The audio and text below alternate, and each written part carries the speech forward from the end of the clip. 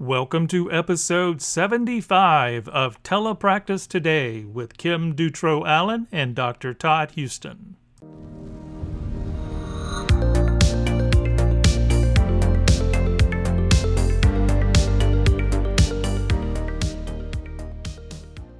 Hey, welcome back to another episode. Last week, I was able to attend a kind of a training, more of like a group discussion that was sponsored by Presence Learning, the company I work for.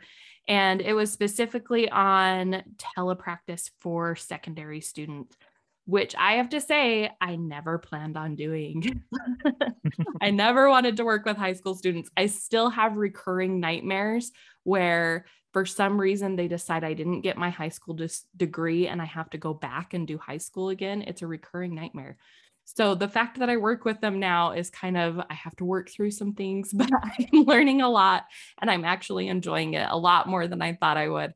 And I like being able to work with people that I can have conversations with is really fun. And just getting to know them. And I have a lot less R clients, which is a nice break for me.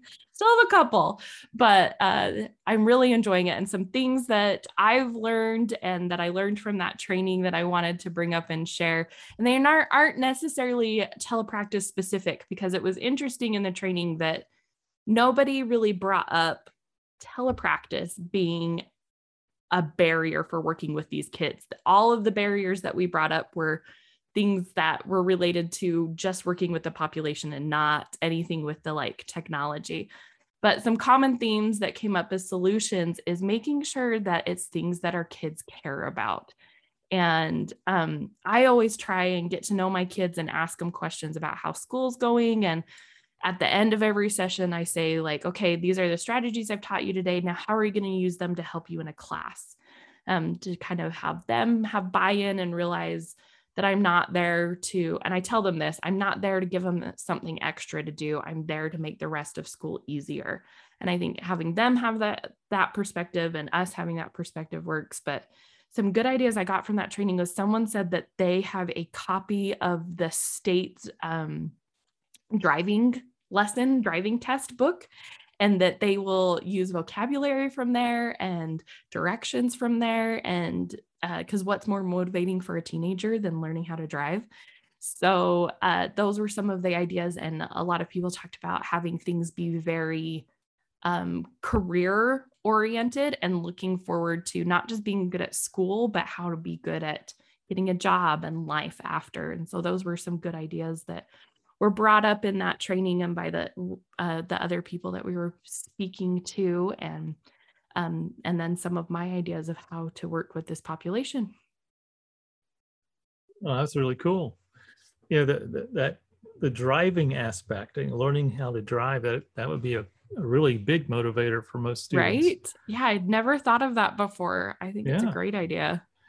It kind of reminds me, I'm just sort of thinking about that as a activity, because I saw a similar activity done, but it was with an older stroke patient who was reorienting to her neighborhood, and they did Google Earth, and they actually sort of went around the neighborhood and through Google Earth. But you could do the same thing about teaching a teenager, like high school student, how to drive, and right.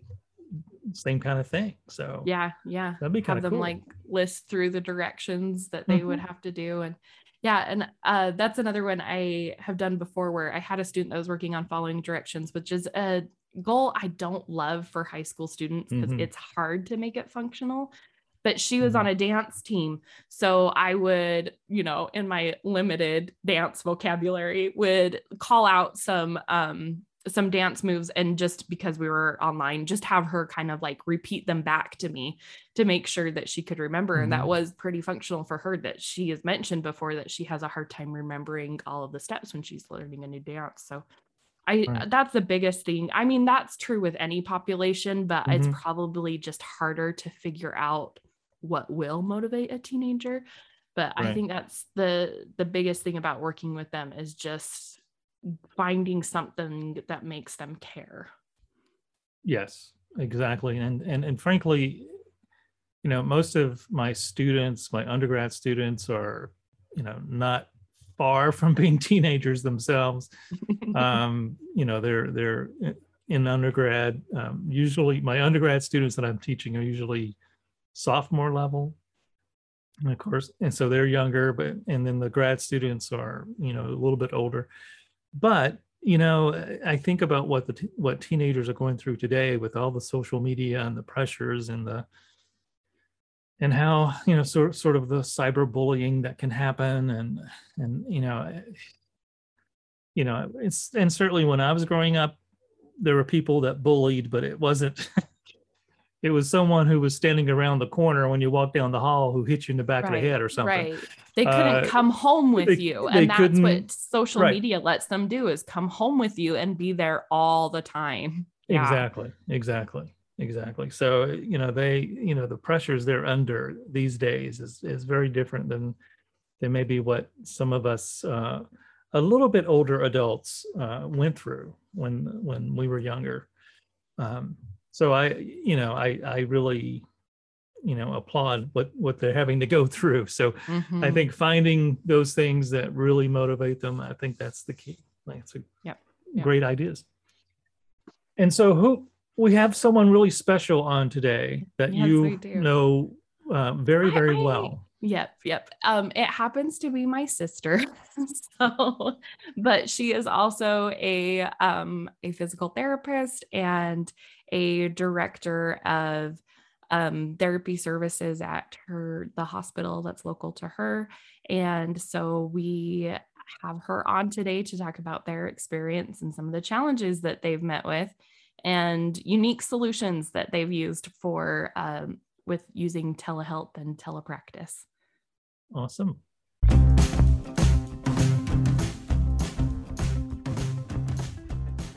Hi, it's Todd here at the 3C Digital Media Network. I'm here to let you know about some exciting changes coming to 3C, and I hope that you'll want to be part of it. We're moving our website onto the Learn Worlds platform. We should have this completed very soon. And when we are finally on the Learn Worlds platform, we'll be offering even more webinars and courses, as well as being able to provide more functionality in general to all of our subscribers and people who visit our website. But we want to do all that, but we need you. We need you to help us out. We want to greatly increase the number of webinars and courses that we're offering. So if you have a webinar idea or a course that you'd like to offer, please send me an email at todd@3cdigitalmedianetwork.com and I will be in touch. Now, back to the interview. Hey, we want to welcome Dina Stevenson to the podcast. And in full disclosure, Dina is my sister. But she is also a physical therapist and is working in charge of a rehab unit at her local hospital. So we will ask her more about that. So Dina, we usually have our guests start by telling us how they got into the field that they are working in. So how did you get into being a physical therapist? So I had an undergraduate degree in finance and exercise science, and I worked in an accounting department for about a year after my bachelor's degree and did not enjoy it very much. It wasn't interactive enough, and I just felt like I was sitting at a desk all day and didn't really enjoy that. And about that time, and I live near a local university, and so I kind of started looking into what, if I was going to continue my education, what would I do? I wasn't really interested in an MBA because I felt like it would be the same things I already just learned at that point, just doing it in groups. And so I was kind of looking at doing something different, and I really didn't have any family members or mentors or anyone I knew that did anything in medical field really at all. But about that time, my husband fell skiing and separated his shoulder. And he had surgery and went to physical therapy. And so he said, you need to come meet my physical therapist. You need to do this. You would love this. So it was his idea, which he often has really good career ideas for other people, sometimes struggles with his own. But so it was his idea. So I started kind of volunteering at the clinic, and I needed to take a few prerequisite classes, some science classes, and then applied to physical therapy school. Ended up getting into Creighton University in Omaha, Nebraska. That's where I got my physical therapy degree. It was a doctorate in physical therapy at that point, which was kind of the profession had just been changed, had just started changing from a master's to a doctorate. So I think at the time, it was one of only 2, maybe 3 doctorate programs. And I think most of them have changed to that now. Anyway, so that's how I got into the profession. I love it. It provides a ton of flexibility for me that I love, because I can do all kinds of things, work in all kinds of locations. And I feel like I've taken advantage of that, and it's kept the job exciting for me. So currently I am the director of therapy services in our hospital, over about 28 therapists, PTs, OTs, speech language pathologists. So that's kind of my journey. Great. And actually, I haven't heard any of that before because I was about 10 when all of that was going on. So that's good. That's good to hear. Someone also told me my job that I should have, which was Jan, our other sister, told me this is what you should do. So sometimes that is the best person is the other people who know you well. Yeah. So with your therapist and at the hospital, how did you guys utilize teletherapy once COVID hit? So we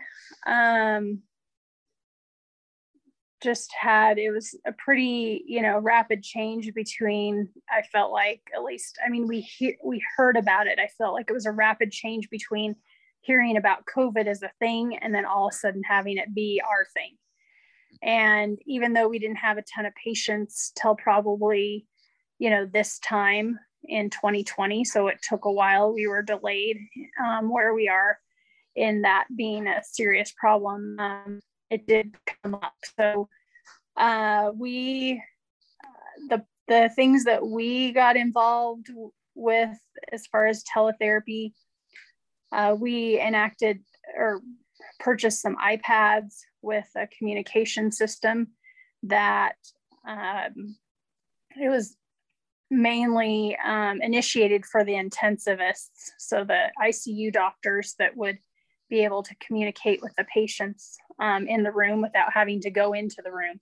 Because at the beginning, PPE, personal protective equipment, was at a premium. We didn't know how much we would have. We didn't have enough. And so that was a challenge at first. We were actually limiting people who could use masks and things like that, which seems weird now because everyone's wearing masks all the time. But we didn't know if we were going to have enough. So those resources were protected. So they had computers on carts or iPads in the room, and then a terminal outside the room. So that was started for the intensivists. How we used it in the therapy department is, at the time I only had one full-time speech language pathologist, and she defined herself as high risk for COVID and was very, apprehensive about going in the room. And honestly, I was apprehensive about her working with these patients since she was the only SLP I had that could be there all the time.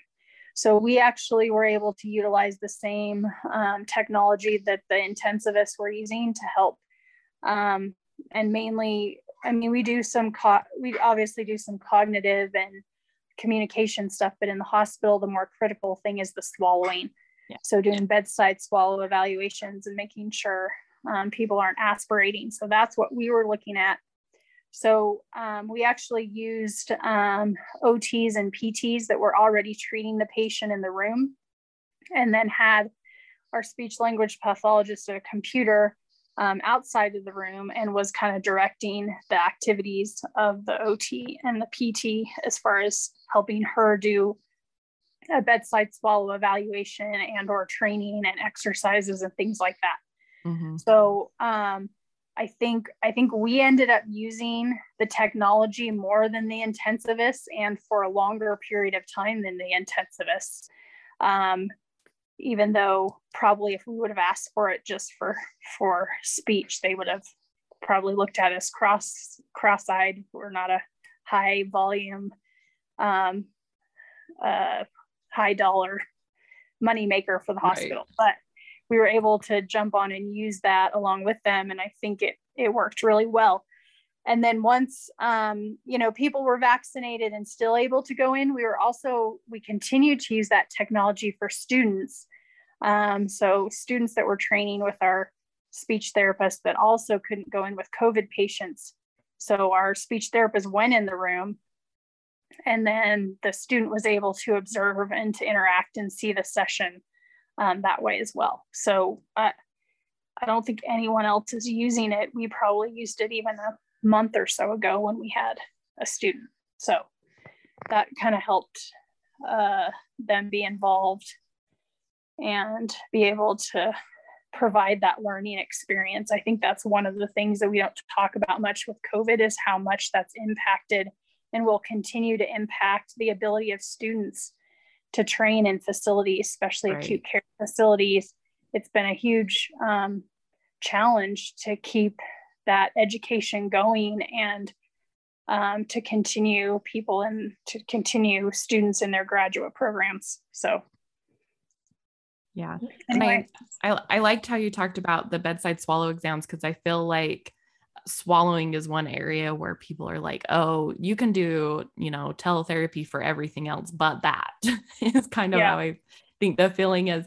So I like that you talked about that if you have someone else that is trained in the room and that can help, do the physical things, but you still have the speech therapist evaluating that, then you're still able to use that technology for that.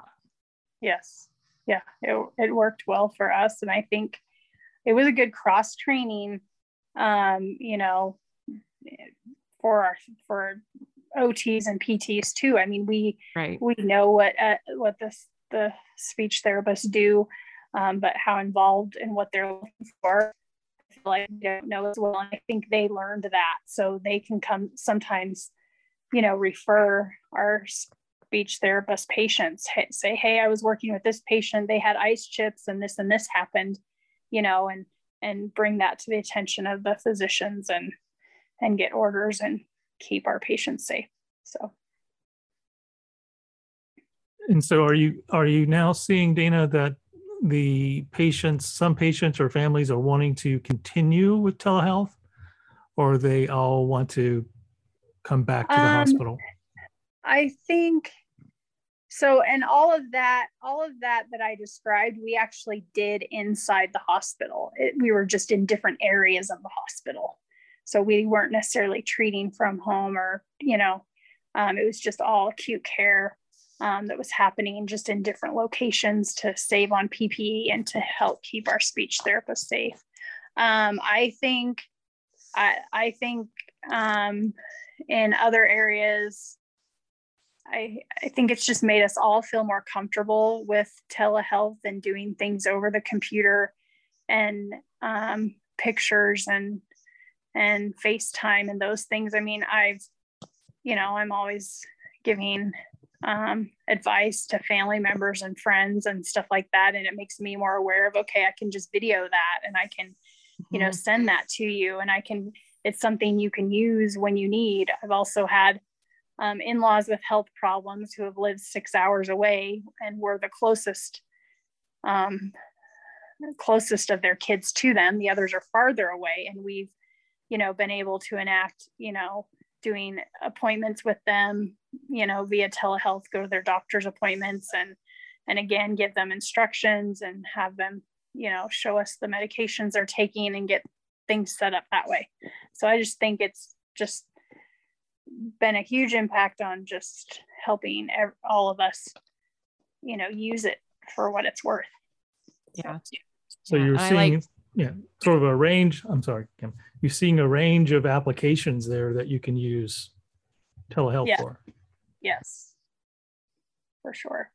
I would say the first, and I didn't use it, but I was doing physical therapy contract work for charter school kids, and I did mostly on site, but an OT I worked with did telehealth, and that's been over 5 years ago or more. And she said as long as the parents were involved, that worked really well for her.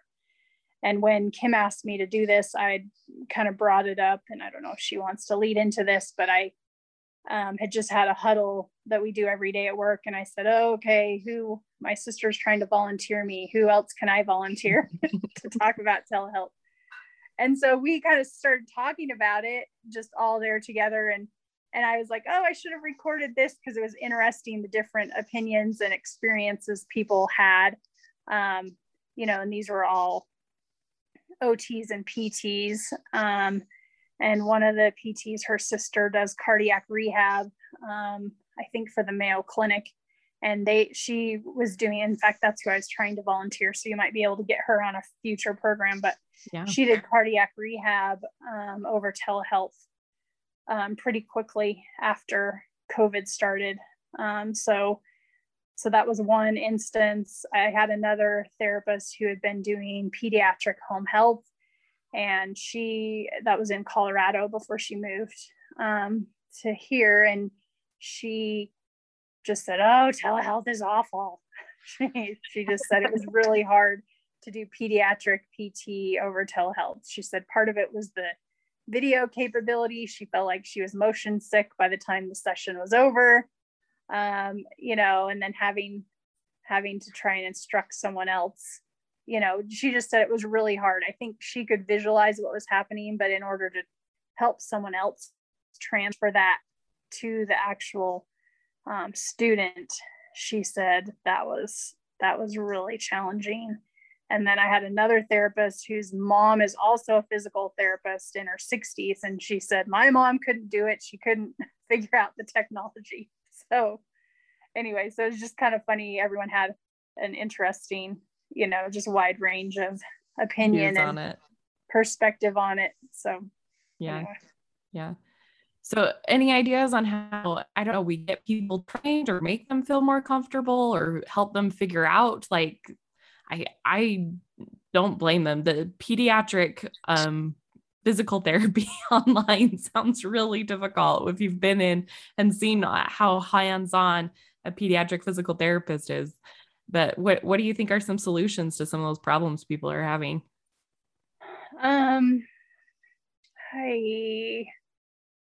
I don't know. I mean, I think if you could have maybe an occasional live session, with the parents and the kids to be like, okay, this is what we're trying to achieve.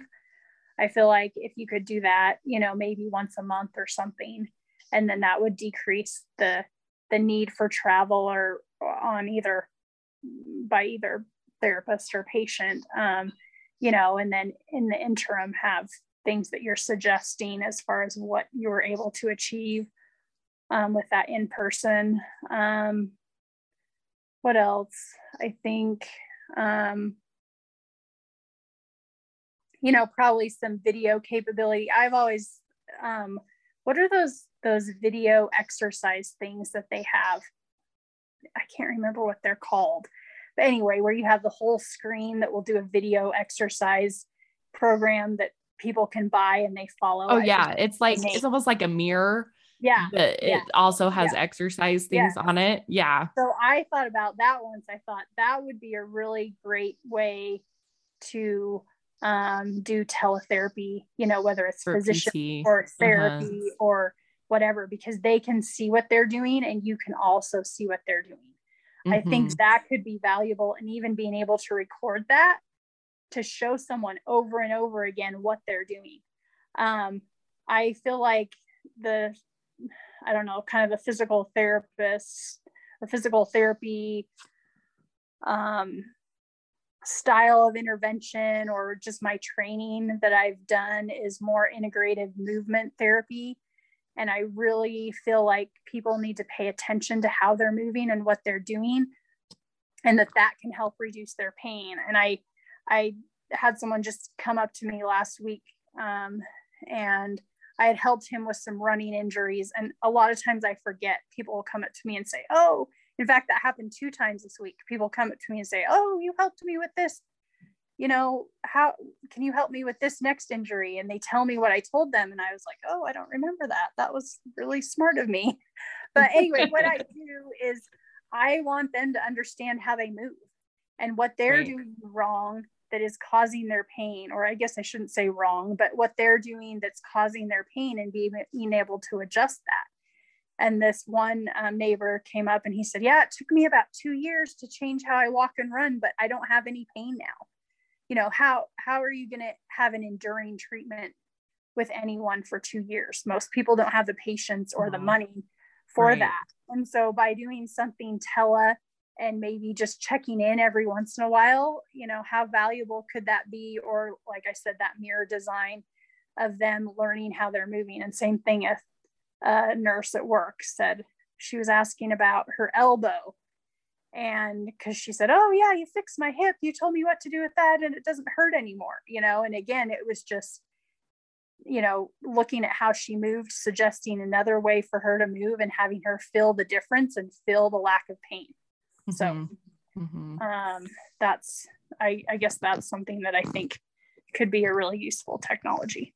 Right. And I think that idea of just like borrowing technologies for other things and then thinking about how we could use them for what we already do. When you talked about that, I was also thinking about like video games, like, on the Wii and PlayStation, if it can tell how you're moving your body to do the right dance moves for, Dance Revolution or whatever, then why couldn't it also, that same technology also be used for like, I'm sure it's not as fine-tuned as it needs to be, but it is there to be fine-tuned. So you could maybe use it for something like physical therapy, or even, potentially swallowing someday, if we could get some that were fine-tuned for that.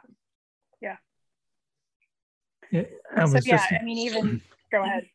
No, I was just noticing there was a local company that came to Akron here where I am, and I think they were an Israeli company. I forget the name of them, but they were in the process of developing these small sort of rubber balls that had sensors in them. And so you could connect through telehealth to the home, and then the child would hold the balls, and then they would direct them on how to move with the balls and do all these different games. But it was incorporating some OT as well as PT, depending on the needs of the child. And then the balls would register like range of motion and all this other stuff based on that child's profile. But it was all about the sort of the gamification of healthcare, which I think we're going to see more and more of as we go forward. Yeah.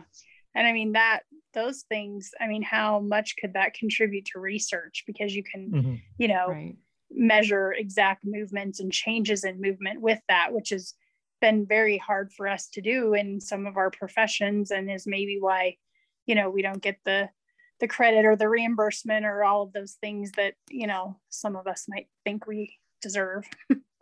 So. Yeah. And I was we have talked about that before too. What are some of the barriers that you see for teletherapy continuing and growing? Reimbursement is one that I think organizations are trying to work on.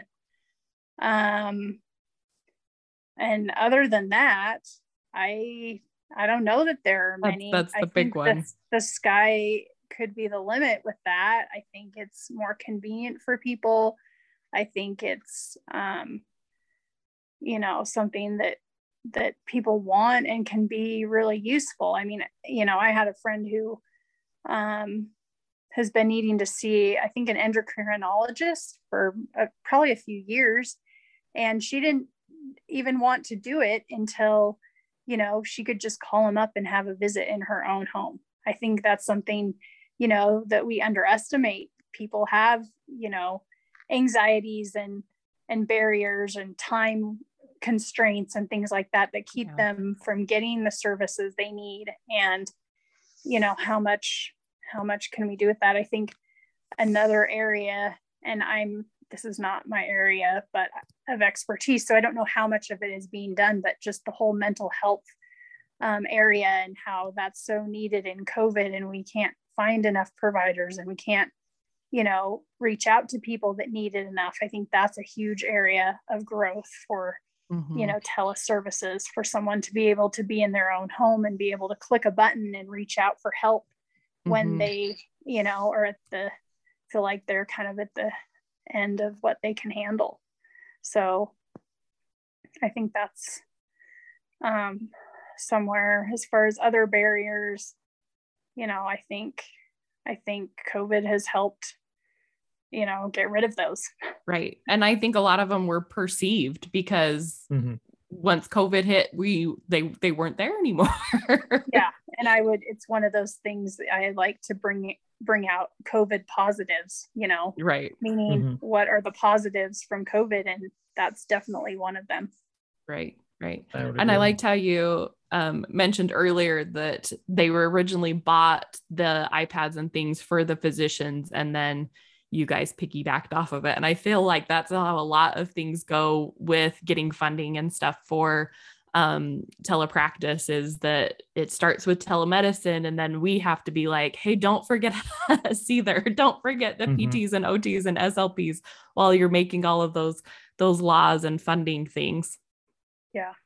I think as therapists, we need to be, and I haven't been as good as I should be, but we need to be out, advocating for that, and, emailing our representatives and making sure that we have a voice to help that continue, because it's going to be there's going to be a shortage of healthcare providers. And I think that's the only way we're going to be able to reach out to those underserved areas and things like that, and to try to improve health outcomes in all areas by utilizing telepractice. Yeah, I agree 100%. And you'd mentioned mental health and behavioral health. Yeah, I think they're probably 80 to 90% on doing telehealth now. I mean, it's pretty high number, because they've just they were transitioning to that anyway, and then COVID hit, and they've they're probably a step ahead of most of the rest of us, and sort of in rehab and speech pathology, audiology, OT, PT. Yeah, they're sort of paving the way for the need, for telehealth and having access. Yeah. So Dina, I don't know if Kim, I warned her. You don't ever warn anybody. Her? I did warn her. Well, does that make it less fun? Kim, this is our moment of Zen. So Kim gave me a series of 10 questions that were kind of personal for just you. Oh no. I warned you, and he's still messing with you. So these are questions that we ask our guests just to get to know them on a more personal level, and it's also, we think it's kind of fun. Our guests probably think it's torture, but anyway, you ready to go? I guess I'm scared now. What's the most used app on your phone? Oh, I'm not really a app. I don't know. Probably lately we've been wanting to plan a trip, even though that's probably not in the cards. I've been using Skyscanner. Other than that, probably my financial, either my bank or my stocks. Okay, that's good. That's good. What was the last TV series you streamed? So my daughter's been watching Gilmore Girls, and I've kind of been watching that. I watched all of it when she was too young. So she's almost 15, so she might be old enough to watch it now. So kind of with her, I've been watching that. Probably full start to finish series would be Parks and Rec, I would say. So awesome. That's a good one. What's a favorite book? So I'm not an avid reader, but the books I've read probably most recently and really enjoyed, from the Arbinger Institute, leadership books. So Leadership and Self-Deception, Anatomy of Peace. What was the other one? Anyway, though there's one other in that series, but I really like those and feel that they're beneficial for anyone, for work life or family life or anything. I agree. I'm familiar with those. Who would you like to have dinner with, dead or alive?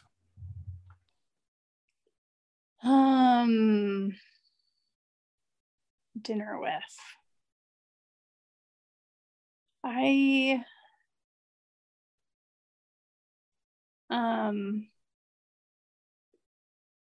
kind of like kind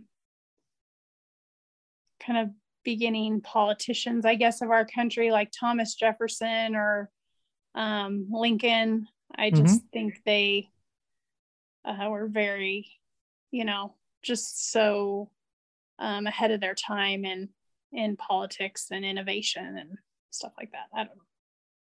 That would be really cool to do. Yeah. If you could create one law or behavior that everyone had to follow, what would it be? Law or behavior that everyone had to follow. I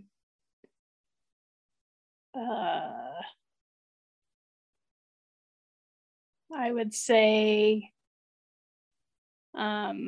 something along the line of, and I don't know how you monitor this, but something along the line of gratitude and service to others, because that's how we will feel better about ourselves, is by reaching out. I agree. I think that's perfect. Where is the most exotic or farthest place you've ever been?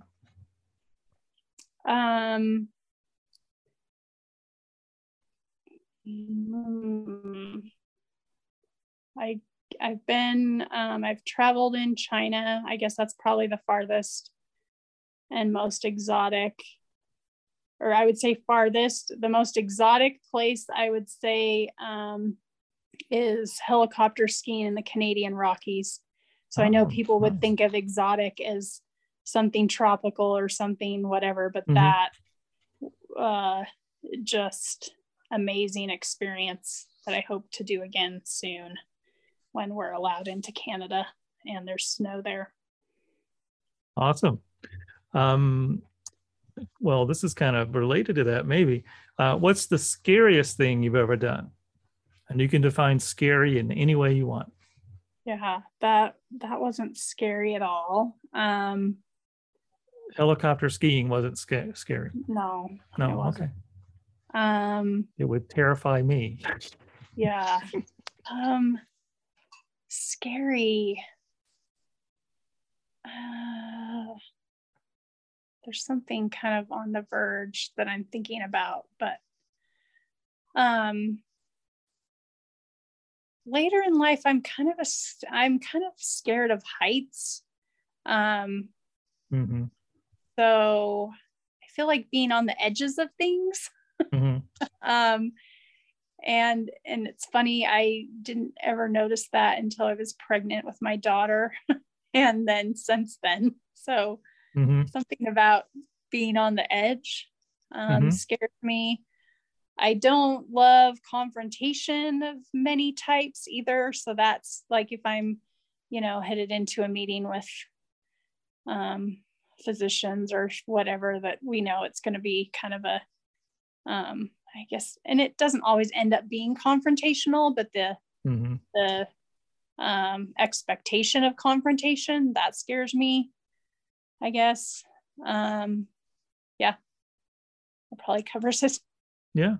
Have you seen or read the book, The Crucial Conversations and Crucial Yes. Confrontations? Crucial Conversations. I have Mhm.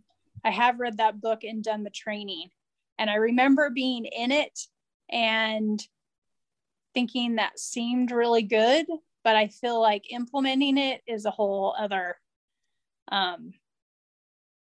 yeah. Right. I wouldn't say I've been able to implement that very well. Yeah. It takes everyone buying into it, that's for sure. Yes. What is a pet peeve? And you cannot say being on your sister's podcast. Oh, okay.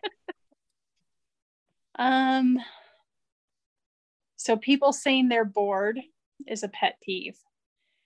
That comes from our mom. Yes. I think.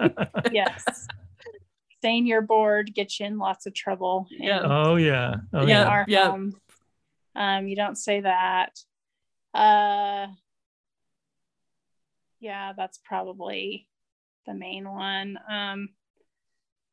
There's probably other little things, but that's other things that can't come from growing up.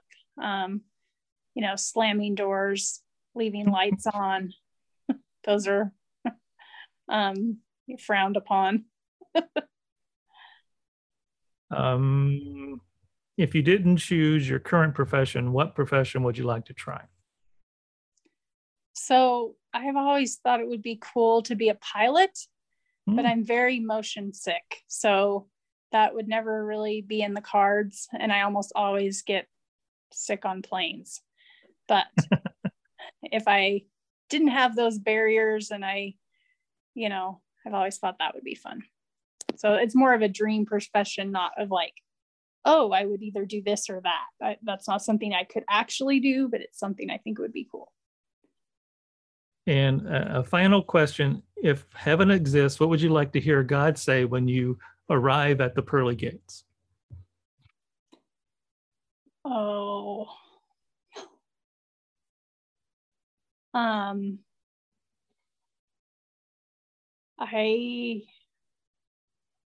don't know, if the less he had to say, the better. Maybe. So you don't want to hear the details, just no. Yeah, either I'm in or I'm out. Fly under the radar. That's Yes. right. Yes. And so one bonus question for you, Dana, is tell me one thing about Kim that I do not know. No. Oh, I don't know what you know and what you don't know. Tell me something about her childhood. How was she as a little sister? So I'm not the sister with the best memory. So we'll say that. Kim was she was very here's one. She was very happy.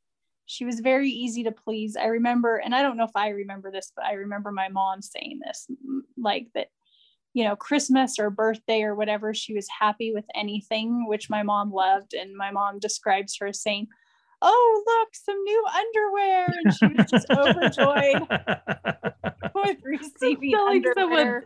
I was telling someone that story the other day, and I had to point out, just so you know, they were days of the week underwear.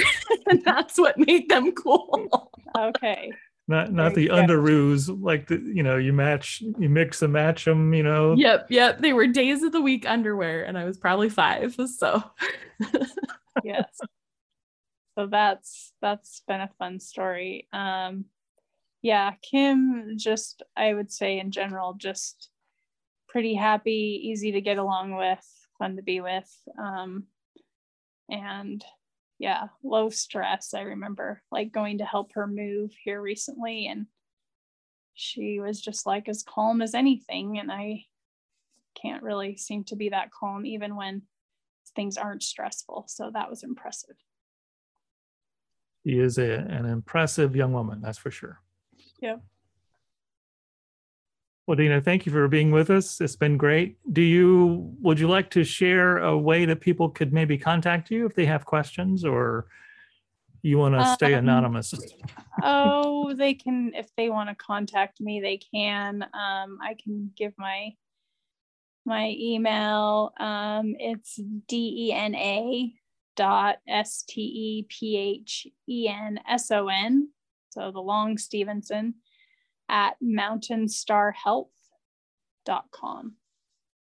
Awesome. Well, thank you for being on the podcast, and we really appreciate everything, and good luck with the rehab department and all the hopefully more telehealth that will come your way. Yeah, we're working on some opportunities, so I'll try and get you some more guests. Great. That'd be great. Okay, have a great day. Thank you, Dina, for being with us on the podcast. And thank you for sharing some of your challenges and insights, as well as some of the victories in terms of telepractice for your staff. And it's always great to hear from someone who's in administration and who's also a clinician, a practitioner, who can relay what they've gone through over the past year, especially with COVID. So thank you again for joining us. And thank you for being such a great listener to this podcast. Just a quick shout out to those of you who may not know that we at the 3C Digital Media Network are moving over onto a new platform called LearnWorlds. And we want you to join us. So coming soon, this week as a matter of fact, we'll be making that transition. So very, very soon, you can go to the 3cdigitalmedianetwork.com website and check out our new site and check out what we have to offer through LearnWorlds. I think you'll be excited. And I'm excited that you are with us and you continue to support this podcast and showing us the love with all the reviews. Those do help. The 5-star reviews do help. And it helps us to attract new listeners and new subscribers. So thank you for doing that. Until next week, we'll be back with another exciting episode. But until then, be safe and be kind. This has been a production of the 3C Digital Media Network.